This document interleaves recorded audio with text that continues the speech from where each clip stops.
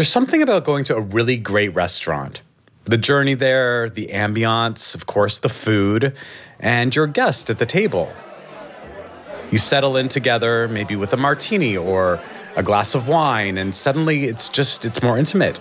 You start having these really wonderful conversations over some delicious kimchi fried rice, and I don't know, the next thing you know, you're opening up about meeting your husband in a gym locker room. I swear to God, we were clothed. Hey, it's me, Jesse Tyler Ferguson. On my podcast, Dinner's on Me, I do just that every Tuesday with some of my favorite big-name friends, like my Modern Family castmates, Julie Bowen and Sarah Hyland. And then there's Fred Armisen, Kristen Bell, Tracy Ellis Ross, Jim Parsons, and so many more.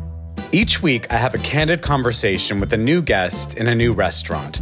And let me tell you, they're really worth a listen.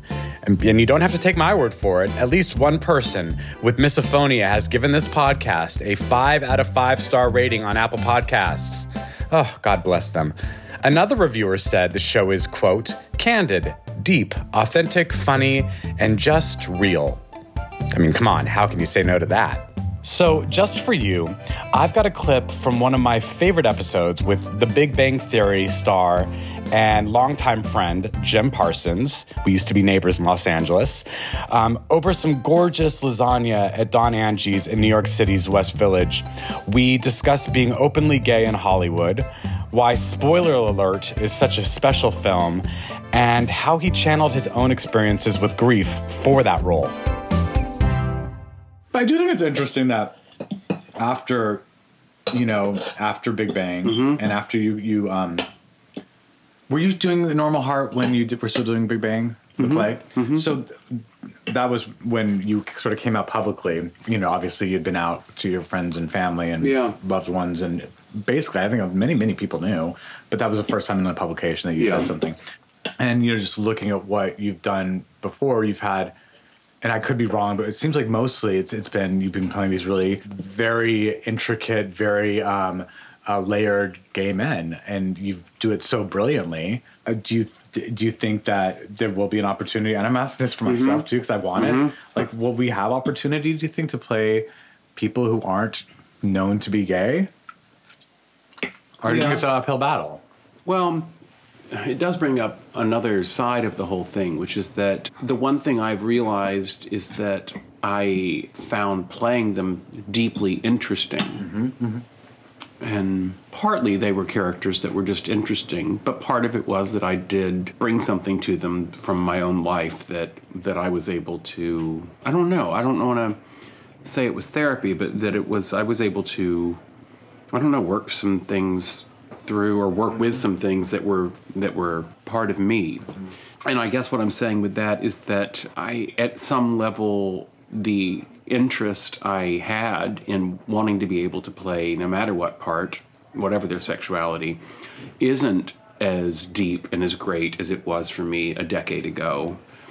When you were talking about kind of like working through, what's going on with you through these characters and, okay, so I'm going to be really honest with you. I took a very long time to watch Spoiler Alert. Okay. For reasons I'll explain. I mean, I read Michael's Ausiello's memoir, and it destroyed me. Yeah. Absolutely destroyed me. And I was so happy to know that you were doing that adaptation. And I just was like, I don't know if I can watch it. I don't know if I don't know if I can see that again. I don't know if I can see my friend go through that. And it won't be the same as the book. No. Do you want me to clean up more cheese? I am stirring up a little bit. I watched it a month ago, knowing that you weren't even confirmed to do this at that time. But I was like, I got to watch this movie. I should see what he does as an actor. I've never seen him work before. Who is he? He's very good. Oh, Jim, first of all, it's a beautiful film, and your performance is stunning in it. It's a portrait of just a life lost too soon, and a life lost that you are. It feels like a relationship being ripped out of someone's fingers. Yeah, them wanting to hold on so badly and just like not being able to do anything about it. And it's a beautifully told story, and it's a beautiful film. But the movie adaptation, which is on Peacock right now, you can stream it on Peacock. It's so beautifully done. And what I kept thinking about as I was watching you do this was you are someone who has experienced grief.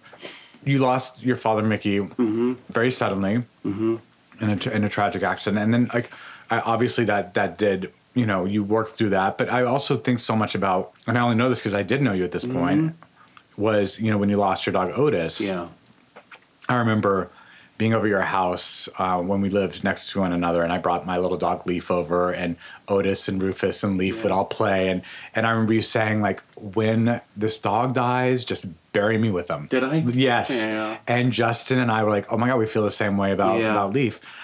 And I know how devastating it was when he finally did pass. Yeah. And that is something that is a different type of grief that didn't just come out of nowhere. No. It was something that you saw slowly happen. Yeah. And it affected you in a, I'm sure, very profound way. As I was watching you, it's also one of the reasons I was like kind of hesitant to watch this film, is like just watching you kind of filter through that grief on camera. Yeah. It was just so, I guess, I mean, talk to me a little bit about like what it was to bring that story. Well, it was one of the most wonderful, intense experiences I ever had. For one thing, we also produced it, and we had optioned material from Michael very early on, and so we were involved in it from before anything happened to during production to post-production. I mean, it was just constant, and so it really became a big part of our lives. So as a project in general, it was very meaningful and in a good way overwhelming for us. I mean, I don't know what word to use other than it felt like such a privilege and an honor to be able to go, like you say, filter those things through myself in their own subconscious way, marry them with my own things that I had gone through. You know, none of them can be compared. My father to Michael's husband to the dog. I mean, they're all just completely different situations. And I think that's one of the most interesting, fascinating things to me about death and mortality in general is how reaction to death is, for me at least, has been so dictated to the specificity of the relationship that you're talking about. The death of my father was, of course, fathoms deep and complicated because it's a father-son relationship. And in this case, a gay son. Not that that was an issue between it. Not that I never told him, but that was there. Whereas the dog is the most simple, you know, it's just love, basically. And as such, I cried gallons more tears when the dog died. It was just so easy to access. It was just, I wasn't going to access, it was just happening. Whereas there was so many implications with the situation with my father. Am I stalling my career? Do I need to stay home? My mother, and there was just so many complications with it. And never mind all the emotional things. And then to lose, it's hard to even say out loud, isn't it? But to lose your romantic partner, your life partner, as Michael and Kit went through.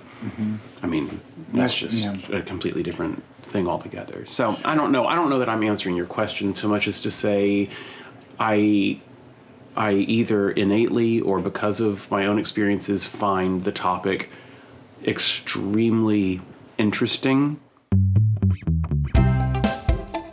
All right, I hope you enjoy. And I hope you'll also join us every Tuesday for a new episode of Dinners on Me. And if you're feeling extra fancy, you can subscribe to Dinners on Me Plus. As a subscriber, you not only get access to new episodes 1 week early, you'll also get to listen completely ad-free. Just click Try Free at the top of the Dinners on Me show page on Apple Podcasts to start your free trial today. All right, bye now.